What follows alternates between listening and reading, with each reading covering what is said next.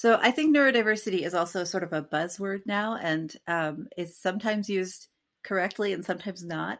But at the root, it's just this idea, neuro meaning, brain, having to do with the brain and the nervous system, that there is a diversity in humans among how our brains and our nervous systems work, and that there's not one way for brains to be right. There's no right way to, there's no correct style of thinking or of speaking or of doing, but we have lots of different brains. And so when I say neurodiversity, I'm referring to the range that's present in human beings.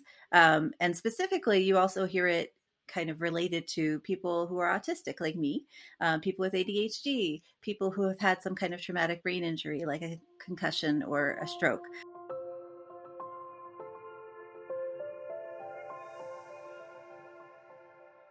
Good day, greetings, hello, wherever you are in the world. Thank you for joining True Hope Cast, the official podcast of True Hope Canada.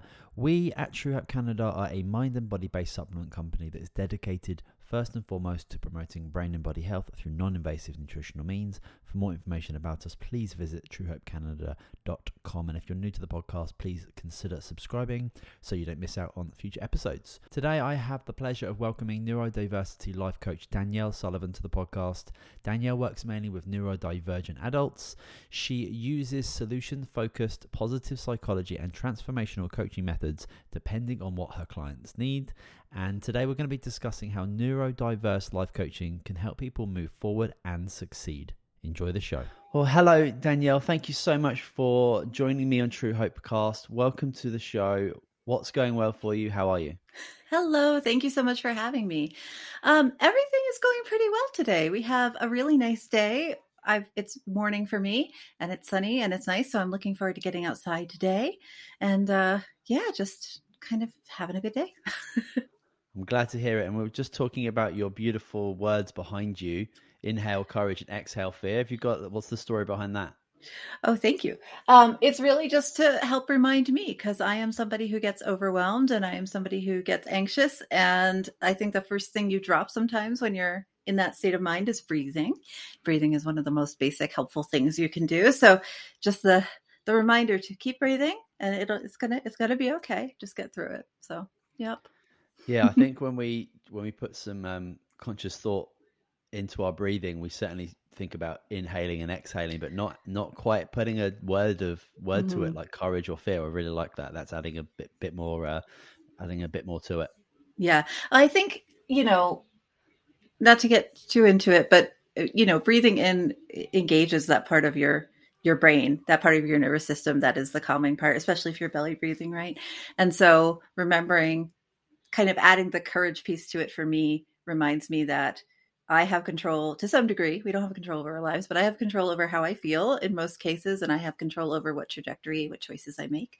And so choosing to engage my nervous system to my benefit and choosing to calm down and then to let go of the fear and make a decision based on connection, right? And a collaborative intent instead of being scared that something's not going to work, really helps me to focus and ground. So it's one of my go-tos. Yeah.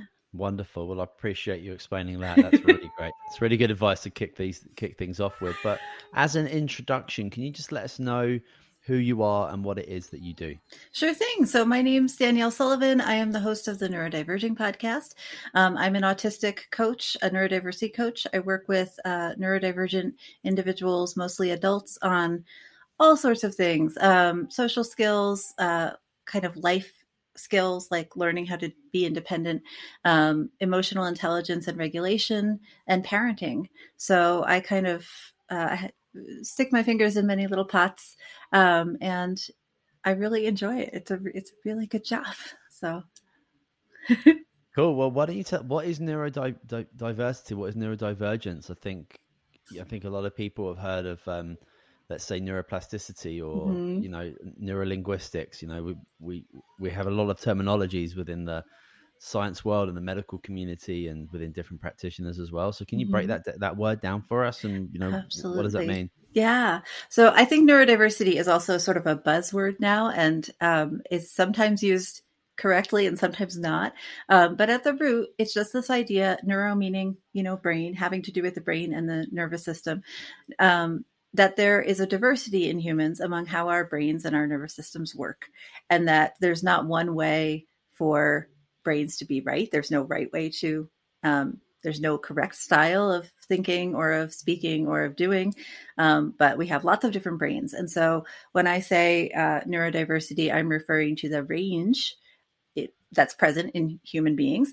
And specifically, you also hear it kind of related to people who are autistic, like me, people with ADHD, people who have had some kind of traumatic brain injury, like a concussion or a stroke, people who are dyslexic or dyspraxic or have other sort of what's usually termed learning disabilities, people with Down syndrome, people with, there's a huge, I couldn't name everybody, people who are schizophrenic, people who are bipolar, and there's many, many, many more people who are neurodivergent.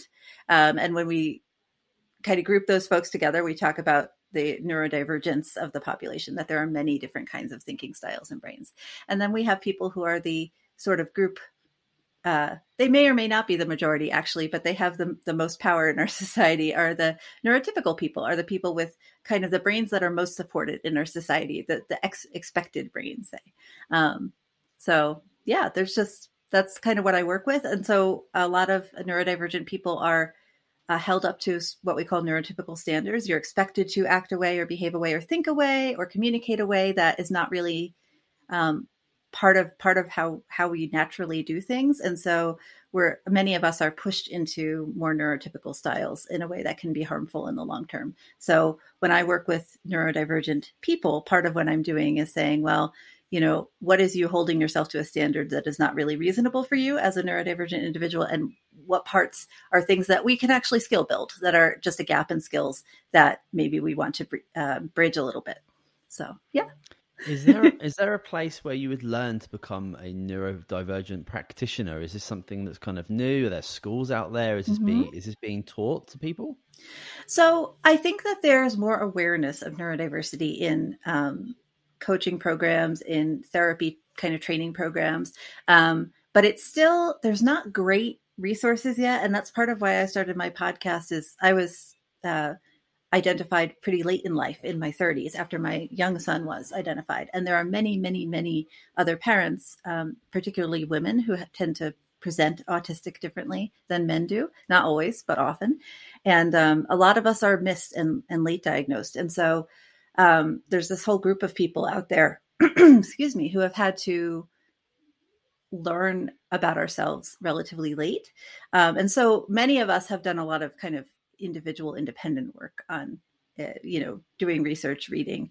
And there are some therapists out there who have done that work and some coaches out there who've done that work, but it's not really institutionalized yet, I guess is the best way to say it. There are some great organizations out there who are doing a lot of research and putting out a lot of white papers and trying to get data out there to practitioners who want to become more neurodiversity friendly, is the terminology we use, or neurodiversity inclusive, right?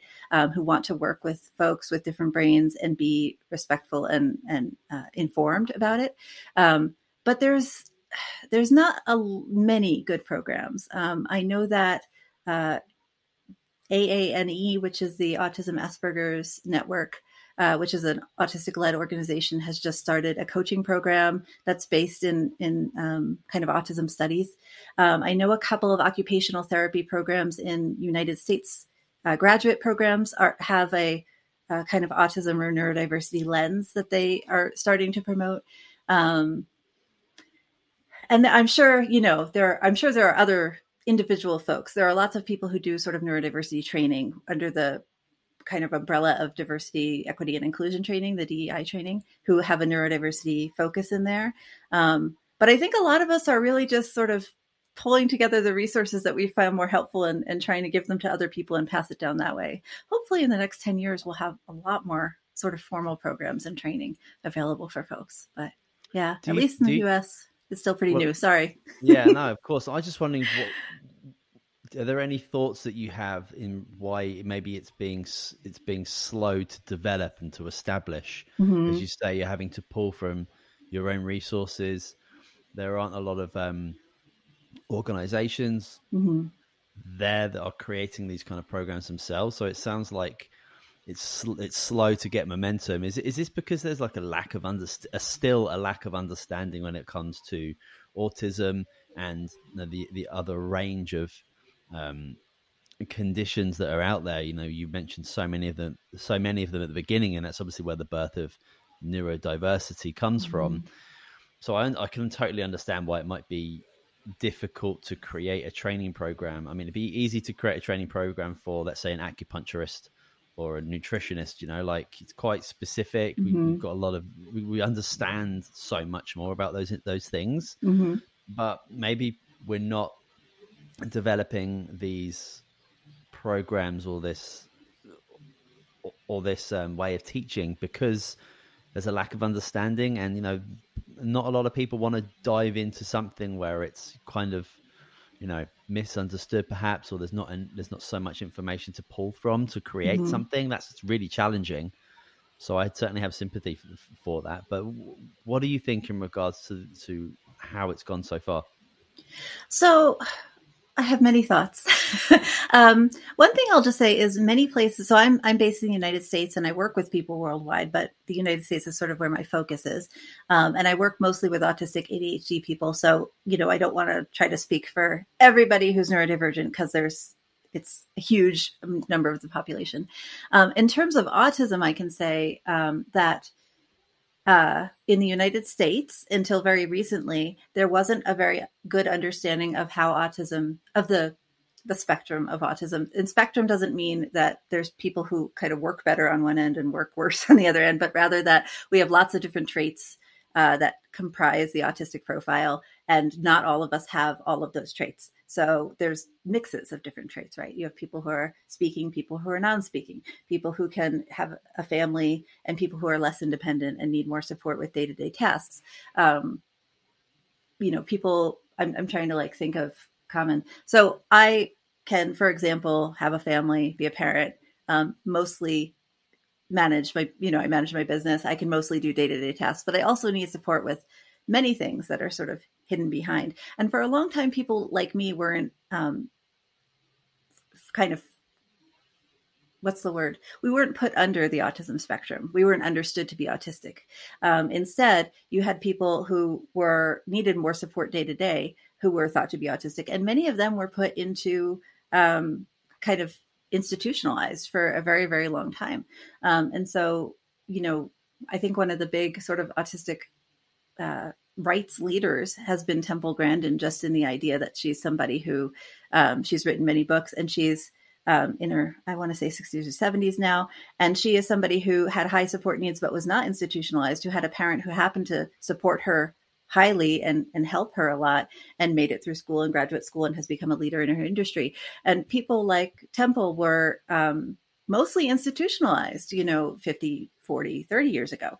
And so you had this big kind of gap between people like me and people who need more support. And I do need more support, so I don't mean to put myself way over here, but sort of in the middle. And I think neurotypical people, or people who weren't working with autistic people every day, just weren't aware of how many of us there were, because we were literally segregated and separated out. And those of us like me were just sort of put under the oddball category, or a little off, or a little weird, right? And many people like us, we were just not pathologized into autism the way we are now. So that's one reason, is I think there was just a totally different understanding of what autism was and how it worked, and who counted as autistic in the past few decades. And then the second thing is that for a long time, and this is true in many cases with a minority group, we had training programs or support programs or special education programs that were led by neurotypical people, right? Who were, many of them, doing the absolute best they could and really trying to improve our quality of life, but also were coming at it from this perspective that neurotypical is the way we want to be. And so we should make autistic people more neurotypical. And that doesn't work. We have lots of research that is highly traumatic and causes a lot of kind of psych issues for autistic people. So it's not the way we want to approach it, but it is the way that, it was handled for a very long time, and to some degree is still handled. Many of the folks who go into special education, which is a term I don't love, but is the sort of umbrella term for, supporting non-neurotypical people, are neurotypical, and they mean well, but they're also coming from this lens of, we can fix this autistic child to not fidget, to not spin, to not stim, to not what else do we do? I don't know, repeat things, right?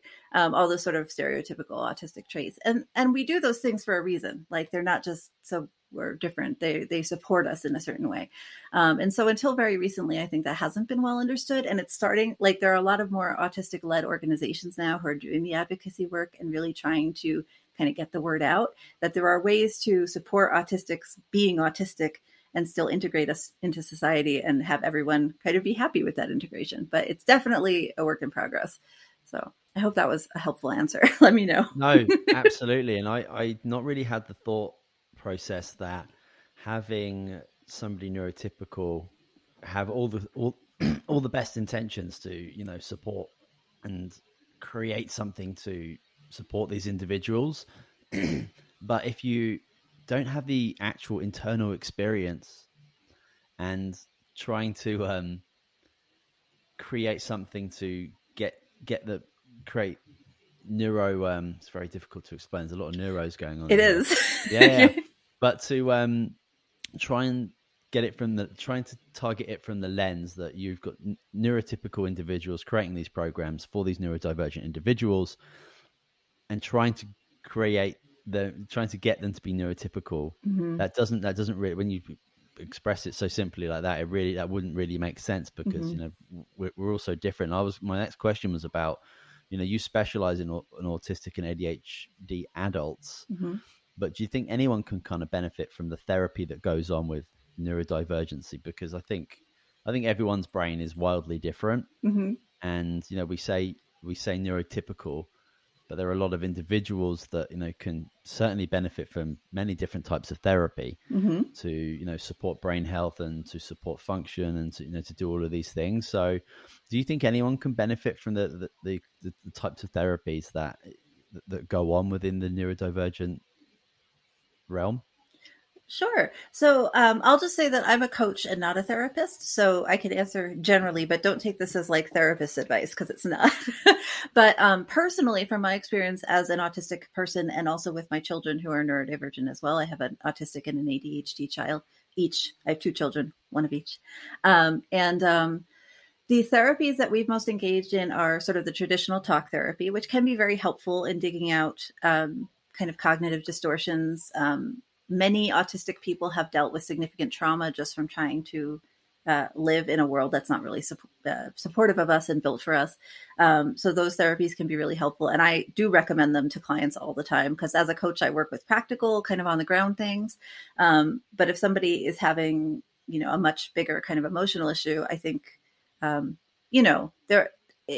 a neurodivergent individual, it can be harder to find a good therapist who is going to come to you not wanting to fix you, but rather to hear you as an autistic or as a neurodivergent individual.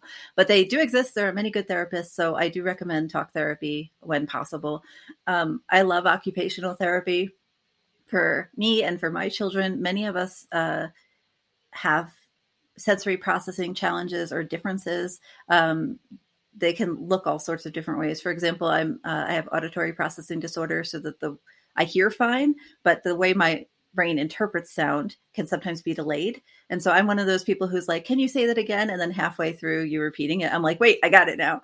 That's auditory processing disorder, right? And so many therapies can be really helpful with that. And that's not, again, fixing me into neurotypicalness, but helping me, bridge a skill gap in society where it's helpful to be able to hear people and to be able to respond to them in a certain amount of time.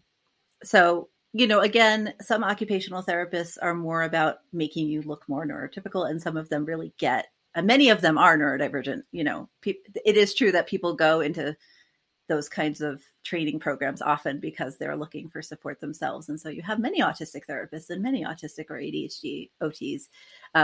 But again, you have to be careful as a neurodivergent person kind of screening. I think they're also fantastic for neurotypical people, because many neurotypical people have autism, ADHD, and not all of the neurodivergences, but many of them are a cluster of traits. And when you have enough of those traits, that gives you this autistic label. So it's not about, do you match 1, 2, 3 on the criteria, but rather this cumulative, like how much does it change how you interact with your daily life? Like how much does it change how you live?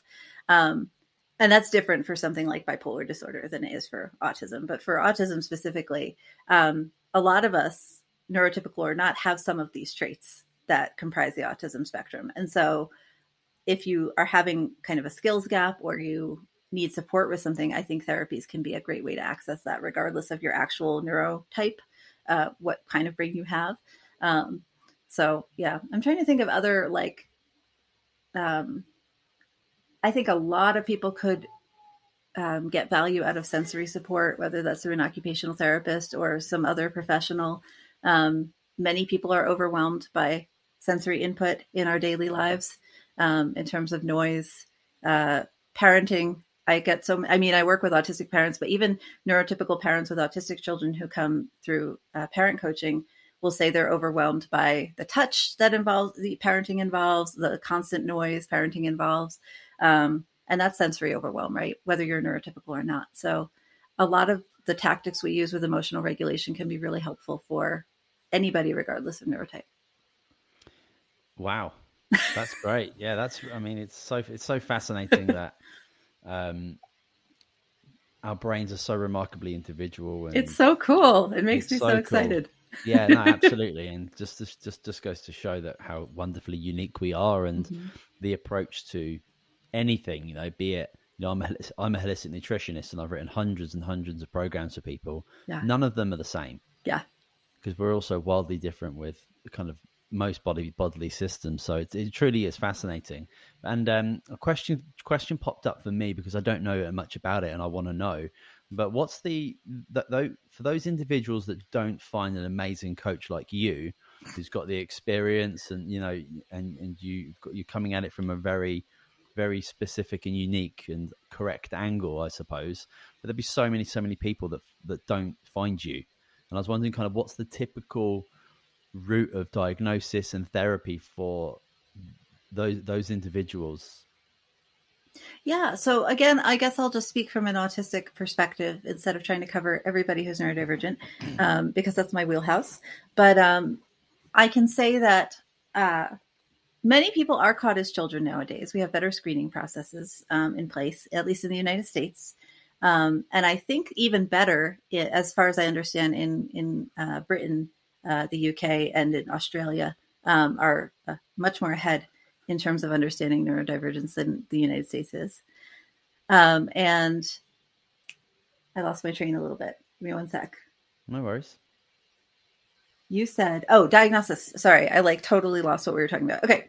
So many people are caught as children. And then there are still many folks who are not caught, especially women or identified female at birth people, people of color. And I really do just mean non-white people of all kinds are unfortunately tend not to be caught. Spanish speakers are not caught as often as English speakers in the United States. And this is often just because of kind of cultural differences in terms of how people parent and what people expect from children, but also just lack of access to good medical care and good intervention at the young ages. And so for people like me who are caught older, a lot of it is, I've heard many parents who have self-identified themselves after a child has been identified. So in my case, my son started spinning things very early in his life, had atypical times when he learned to stand, learned to crawl. His speech was delayed. He had a couple of characteristics, and I was like, I think this might be autism. And so, we brought him in, we got him evaluated. And the more in that process of getting him evaluated, because the wait lists can be years long, I had read so many books and done so much research and gotten online and started to talk to people. And the more research I did, the more I was like, I am also autistic. And also these other people in my family who were never caught, because it is often hereditary to some degree. So a lot of us then self-identify when we're adults, and then some of us will go and get a formal diagnosis as well. It sort of depends if it's going to be helpful for you by the time you've kind of self-identified or not. So the process looks different for everybody. Some people kind of go to their general physician and are able to get a diagnosis. Some people have go through a huge. Our process with my son was we went through a hospital system, and he was evaluated by, there was a general psych, a occupational therapist, a physical therapist, a speech therapist, a child development specialist, I think a special education specialist. It was a whole panel of people, and they each did their own evaluation over a period of a couple of days. And then we came together and got this big results kind of thing. That sounds amazing. I was very happy that they took me seriously, because my son is an atypical presentation of autism. And so some of the traits they sometimes look for are not present with him, but then other traits are. But it was also sort of a depressing experience. I appreciate the medical care. And it was definitely a case of everyone there was there because they wanted to support and help people like me and my kiddo. But it was also this idea that they didn't want to find autism, because if they did, then he would be autistic forever. And it was like a life sentence, right? And having autism isn't like having cancer. Like, it's not a disease. And although some people have co-occurrences with autism that are very difficult, and I don't mean to diminish those, or very challenging, the autism itself, in my experience, is not usually the thing that is causing a difficulty with daily life, right? Yeah. Some people have intellectual disabilities. Some people also have Down. Some people also have, it's usually a collection of things. So it was very frustrating, where I was like, yes, he's diagnosed. Like, now we know what to do. Now we know, what the next step should be. Instead, this group of people at the table were just like, we're really sorry, but he is autistic. And I was just like, what are you sorry for? Like, why are you approaching parents? And I felt happy that I had done enough research and had worked through it myself individually enough to come to this point of being like, no, this is not a death sentence. This is an okay thing. And I'm happy for this information. But I just thought of so many other parents going through that and being told by a group of medical professionals, like, we're so sorry, he's autistic. And what that must be like as parents, and how awful that must be. And then they feel like they spend their whole lives feeling like they have to fix their kiddo and doing who knows how much damage to their family kind of team dynamic, and to their kiddo, unfortunately, sometimes, because they feel like they have to fix it instead of just supporting what is there. So yeah, I know I've gone off from your original question, but the diagnosis process looks really different for a lot of different people. We have self-diagnosis all the way up to formal team kind of diagnosis, and everywhere in between. And whether people even seek one tends to depend on what they're looking to get from it and what support they need. We sought one because we needed speech therapy. And the only way to access speech therapy under our insurance at the time was to either have an autism diagnosis or for him to have had a stroke. There was no way to access speech therapy for any other reason, which is a whole other topic and is ridiculous. But, luckily for us, he did have autism, so we could access speech therapy, but it wasn't the autism that caused the need for speech therapy. So it was just like this wacky insurance issue that caused us to, I don't know if I would have pursued diagnosis for him, honestly, if we didn't need the speech therapy covered under insurance, because there's not, for us personally, it didn't create a whole lot of value because we already knew. So so you obviously had so much experience with it anyway. So yeah, that's a remarkable insight in regards to that diagnosis process, and how that group of doctors that do, those white coats hold a lot of power when it comes to that type of a thing, and especially a group of them labeling the child, and then considering that to be like negative or like really bad, or that would hold with the parent for such a long period of time, and that would travel through to the kids without question. How would you approach an individual who might that you might suspect to be neurodiverse? The same way you approach anybody else. I guess, is your question about can you give me more information about your question? Yeah. No, approach them how? I think it's probably coming from the because you're talking about, you didn't find out about yourself until you were 30. So there must be still lots of individuals out there that are, that obviously living totally fine and normal lives. But there will be, maybe a family member or a friend is, concerned perhaps about the well-being of an individual, and that comes out of a place of compassion. Yeah. So yeah, I mean, there's no easy way to. I mean, obviously communication and being open, and but doing it in a respectable way, I suppose. Yeah. But in your experience, what would you recommend, or what would you say? Yeah, so I thank you for explicating that a little bit more. I do work with a lot of late identified adults, and once you are yourself identified, a lot of times you look back in your family tree and you're like, oh, great Uncle John, he was definitely, or oh, my sister, or oh, whatever. And so this does happen a lot.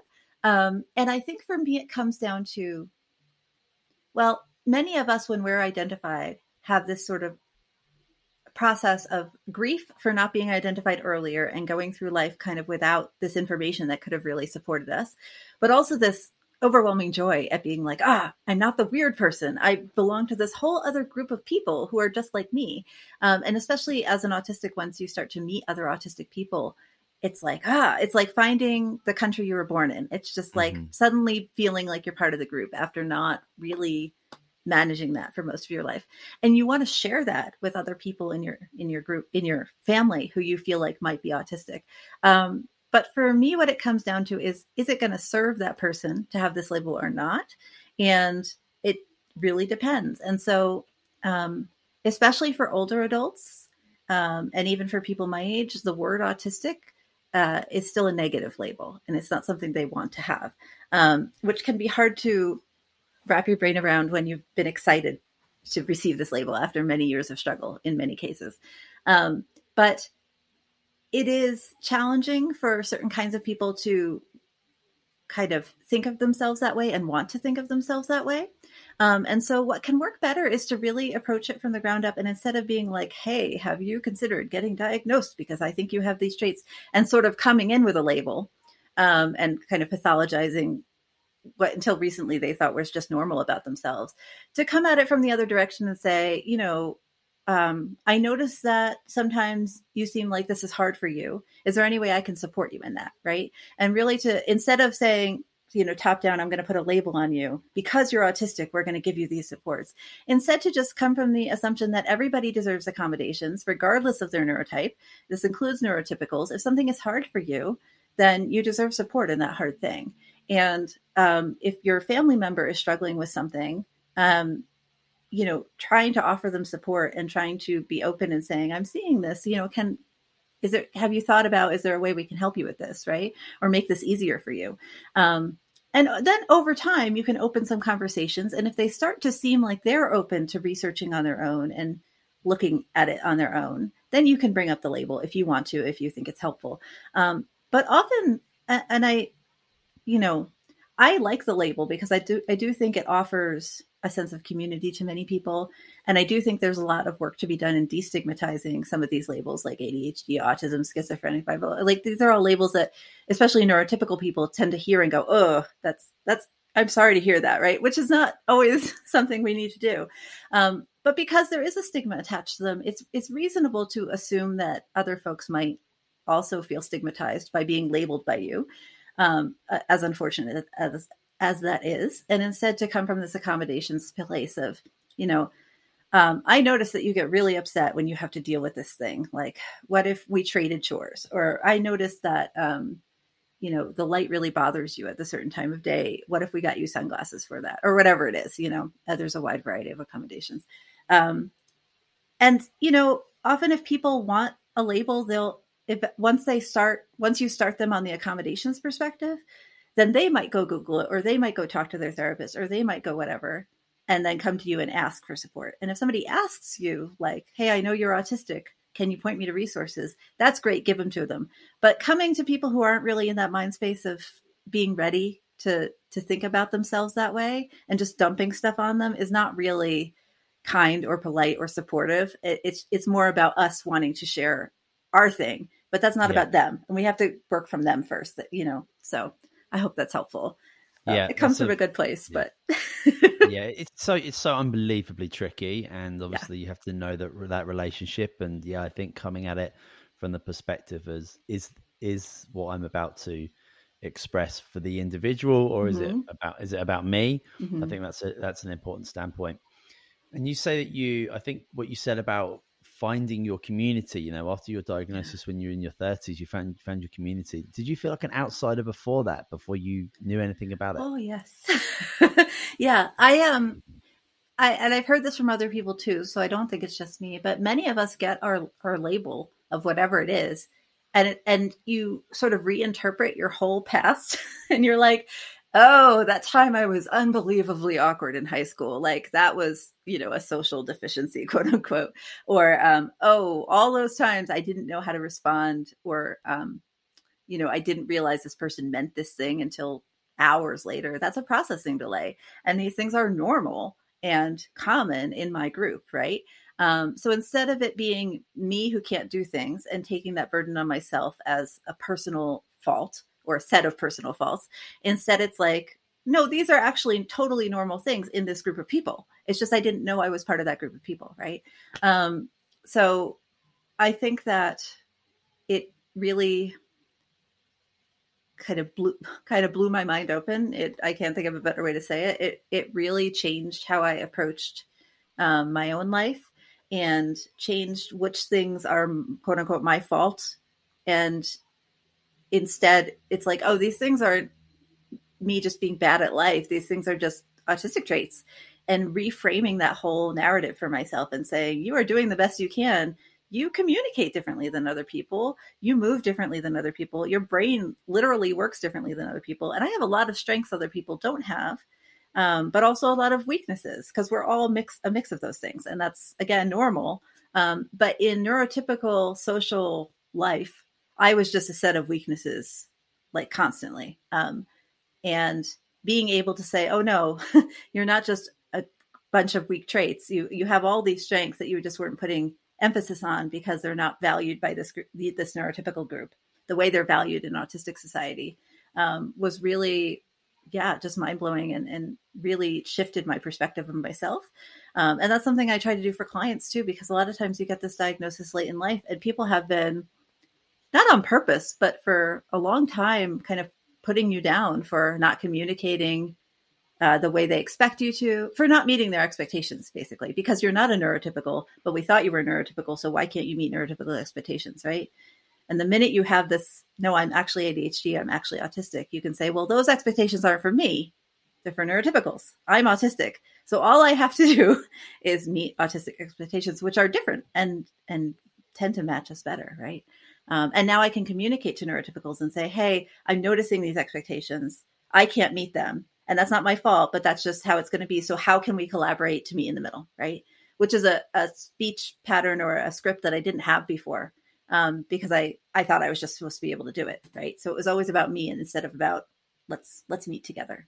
So I think a lot of people struggle in their lives when they don't. This is for most people. Yeah. When they don't find their community or their little cliques,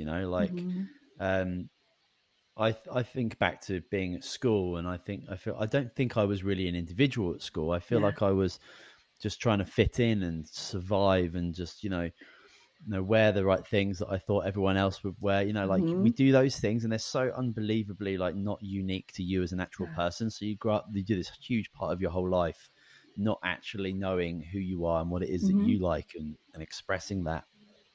And then for a lot of individuals who don't find their community, whether it's like sports teams, or whether it's like a religious circle, or whatever it might be, once you find those individuals that have very similar interests and similar passions to you, you can start being a bit more comfortable in your own skin, I think. And I think that what you're talking about in regards to finding your community after 30 plus years of not quite having your tribe, how wonderful and uplifting that must have been for you. And you say you're taking that, you took that whole experience to be like a really positive, wonderful transformation, it sounds like.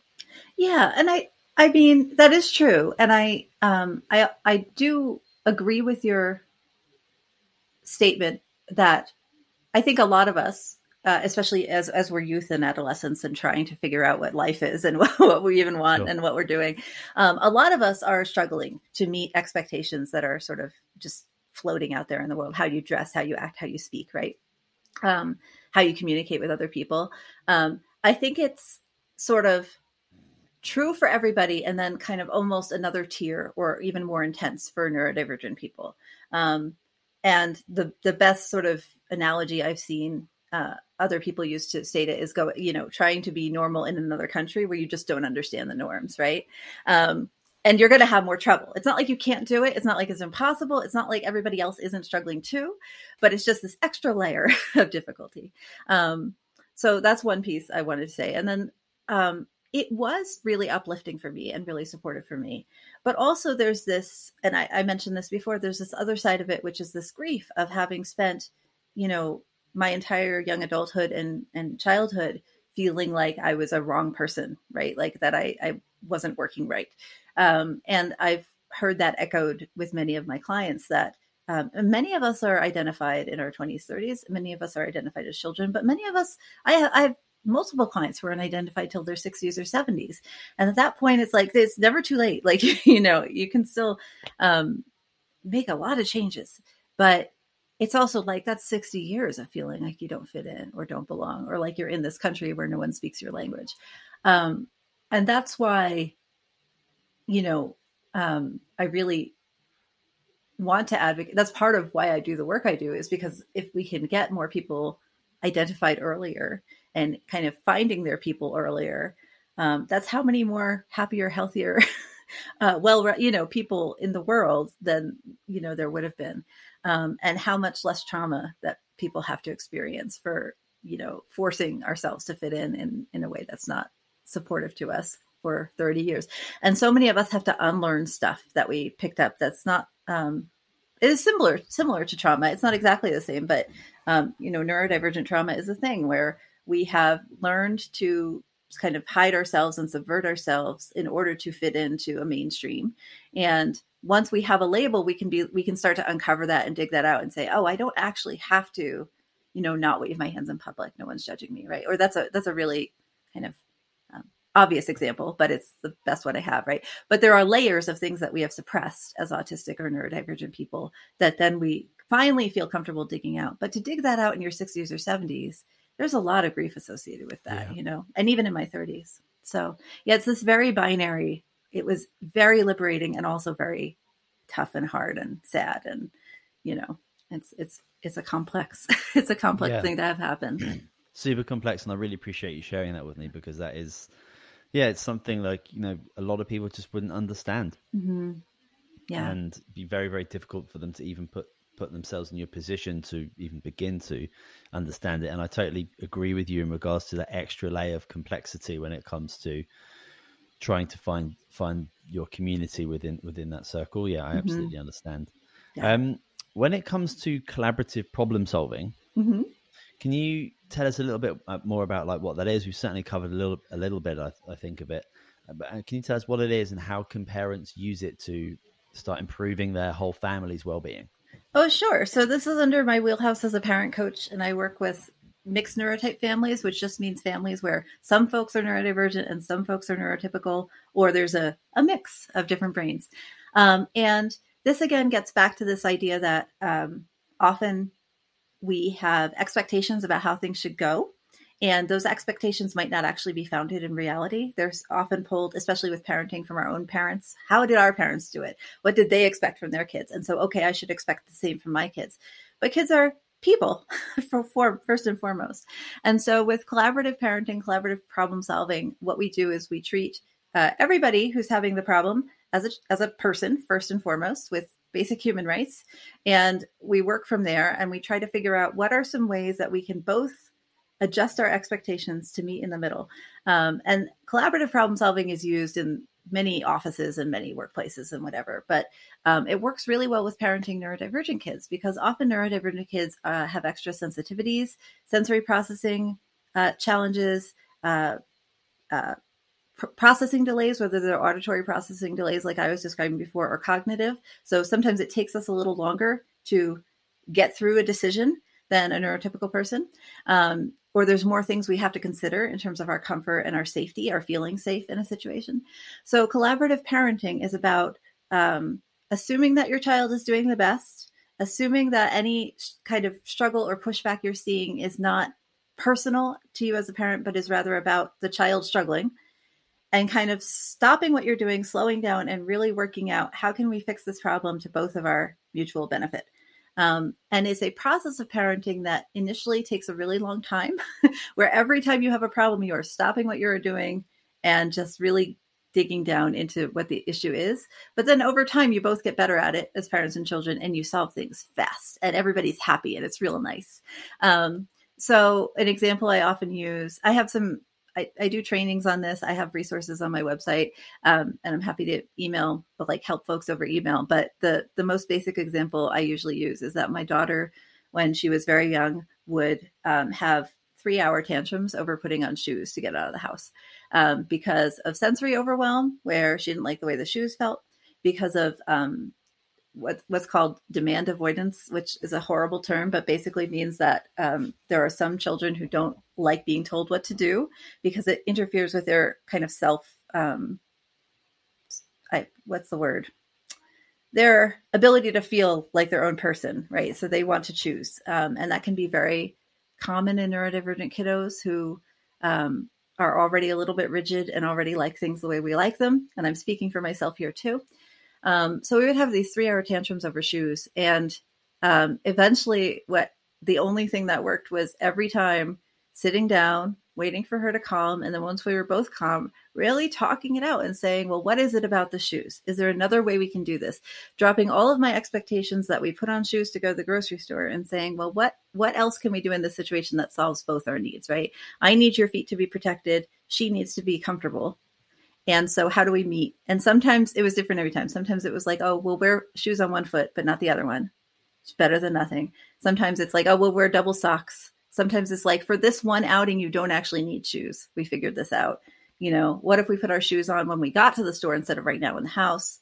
And this is a small example, but what happens is over time, you're showing your child that you respect them as an individual, that you will hear their side of the story, that you are on the team with them and will support them.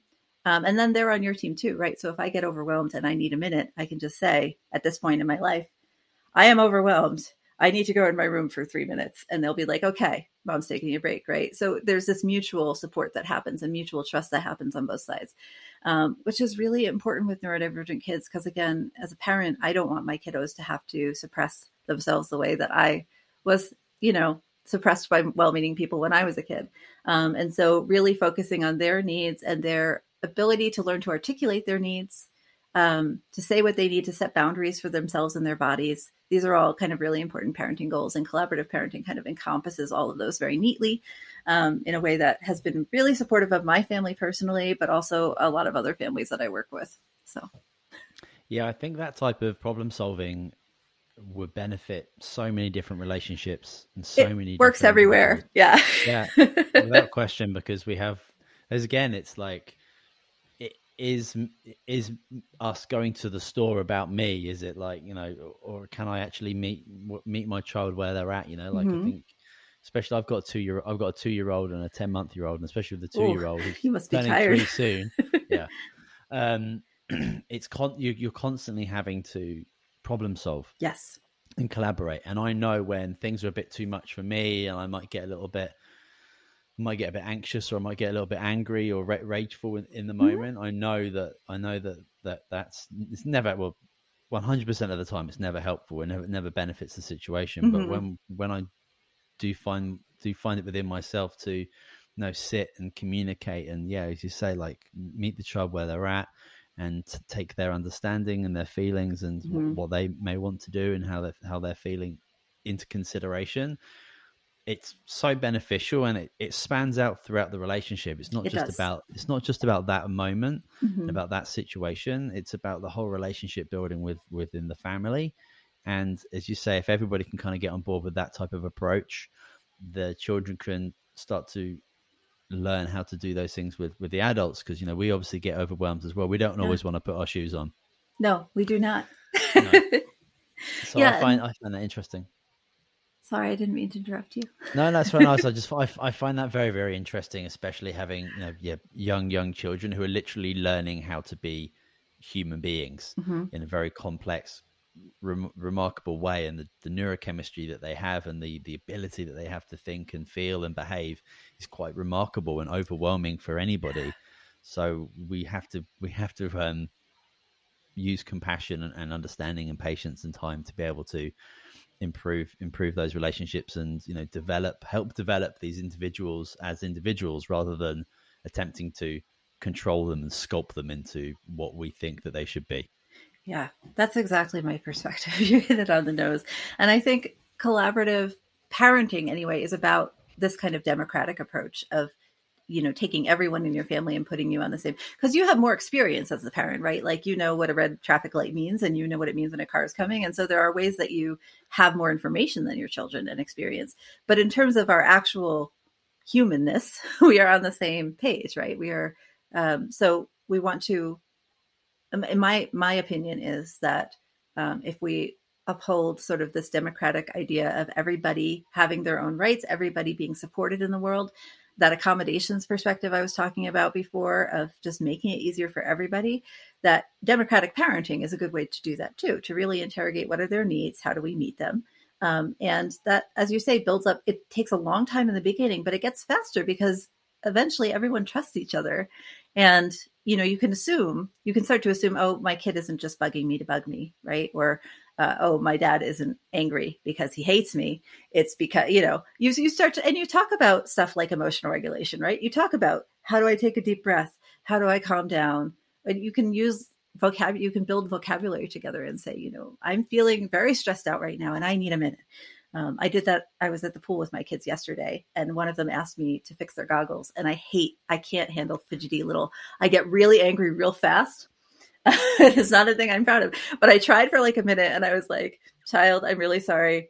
I'm going to throw these. I'm going to have a tantrum. Can you bring them to your dad? And I'm going to take 2 minutes. And she was like, okay. Cause she knew it wasn't about her or the goggles. It was just, I can't handle fidgety things. Right. And we've built that up over a period of time. Whereas when I was a kid, despite having really excellent parents, especially for the time period, if a parent got angry in the same room I was in, it was like, oh gosh, like I have done something. Right. Mm-hmm. So I think parenting norms have really shifted, and that this is a great way to kind of shift with them and really enable kids to be brave and be themselves and be able to say, my kids will often say, hey, I feel like you're overwhelmed. Do you want to take a break? My co-parent the other day was telling me that he was playing a game with my son and he was fidgeting on a Rubik's Cube while he was playing the game. And my son got annoyed with him and said, do you think we could put that down just until the game is done? My son's 9 and he told his dad to put the Rubik's Cube away. And I was like, setting boundaries, advocating for one's needs. Like, that's amazing, And I would give that to collaborative parenting. I think that's what it does. It allows kids to set boundaries and be sure of themselves when they ask for what they need. So I was real proud. Yeah, that's amazing. Bravo for that, because that's obviously a lot of work goes into that, and your child understanding the power of their words and the power of their parents to understand them and respect them, and knowing that if they ask them in a very particular way, then they will be heard, they will be listened to. Yeah. And it's important. I think it really, if you want the next generation to, what's that parenting kind of phrase, is you just want to do a little better than your parents did for you. Sure. And for me, this is the way to do it. And I didn't learn how to advocate for myself. I didn't learn how to tell people no until way too late in my life. And I'm like, no, I want my 7-year-old daughter to be able to say no right now, if she needs to set a boundary. So, yeah. Just to finish up, I'd love to, have you got any takeaways for neurotypical people to maybe increase their understanding and compassion towards neurodiverse people? Because I think, well, first of all, I don't think a lot of neurotypical people even understand that these individuals are there, unless they absolutely know. But, I'm just thinking about, in my life experience, I think a lot of people just expect everyone else that they see out in the street to, know the rules of the game or whatever. Be like them. To be like them, to be typical. So, and I think that so many people will have people in their circles, in their relationships at work or whatever that there be that obviously are different. And I just wonder if there's something a takeaway that you can think of that might help those individuals think a little bit differently about their expectations of everyone. Sure. So Yeah, 10 to 13% of people worldwide are neurodivergent. So you know somebody, you probably know multiple somebodies who are, some kind. And many of us, it does sort of double up. So many of us are more than one kind of neurodivergent. Right. But you definitely know somebody. There's probably someone in your family. There's somebody at work. There's somebody in your kid's school class, probably more than one somebody. And I think the best thing I can say is to just try, and I know this doesn't fit with the world at large in many ways, but unless you have good evidence to the contrary, try to assume that folks are doing their best. And if somebody is, slower than you would like, if somebody asks you a million questions before they seem like they understand what they need, if whatever you're seeing that's causing you frustration, if you can just take a breath and assume that they are asking you because they need the help, or they're slow because they need the time, and working from there, right? And sometimes just asking, if you're seeing an issue or if you're perceiving an issue, saying, is there anything I can do to make this easier? Because a lot of us are used to just sort of sucking it up and pushing forward, because when we ask, and this is getting better, but many of us, when we've asked in the past, have been shut down real hard. And so we don't ask anymore because we might get fired, or we might get, some kind of negative consequence. But if you ask us like, hey, is there a way I could, set up this process at the office to make it easier for you? Do you want more meetings, less meetings? Is the place you're working a comfortable place for you to work? Whatever you can do in whatever way you can, ask us what we need. We know, and we will try to, we would love to be working better. We want to support the world just as much as you do. And then the other thing I'll just say is, you have, regardless of the neurotype, you have advocacy organizations in your community. So there are chapters of autistic-led organizations all over the country, ADHD-led organizations, bipolar-led organizations. So if you're interested in learning more about any specific neurodivergence, find the organizations that are led by the people who have that neurodivergence, right? One of the big pushbacks against places like Autism Speaks is that they're run by neurotypical people. And so that whole issue of, even when people are doing their best, they're still maybe promoting stuff that actually autistic people don't want promoted or isn't helpful to us. So if you can find the organizations that are run by the folks who are, with that neurotype, you will get better information. You will get better resources to actually improve our lives and improve our well-being. And that is the best advice I can give everybody, I think. I hope it's helpful. Fantastic. I think that's really, really helpful. And I really appreciate that very wonderful insight that you have there. Can you let us know how we can connect with you, just for my audience? Oh, sure. Thanks. So I host the Neurodiverging podcast, which comes out about twice a month, and you can find that on any streaming service. I'm also at neurodiverging.com, where I have a blog with lots of articles, links to the podcast, and my coaching services. So if you are in need of a parent coach or a neurodiversity coach, or even if you are just looking for resources, if something I said was like, oh, I really want to find autistic-led resources in my community and I can't find it via Google, if you email me, I will help you. I will not sell you stuff, because I think it's important to get that information out there. So amazing. Well, I'll make sure that information is in the show notes. But thank you so much again for joining us, Danielle. I really appreciate your insight and time. Thank you so much for having me. I really appreciate the opportunity. Of course. Well, thanks for listening, everybody. For more information about anything that we've spoken about in this episode, I will make sure I will leave notes in the show notes. Don't forget to subscribe if you haven't yet. Thank you so much for listening to True Hope Podcast, the official podcast of True Hope Canada. We're going to see you next week.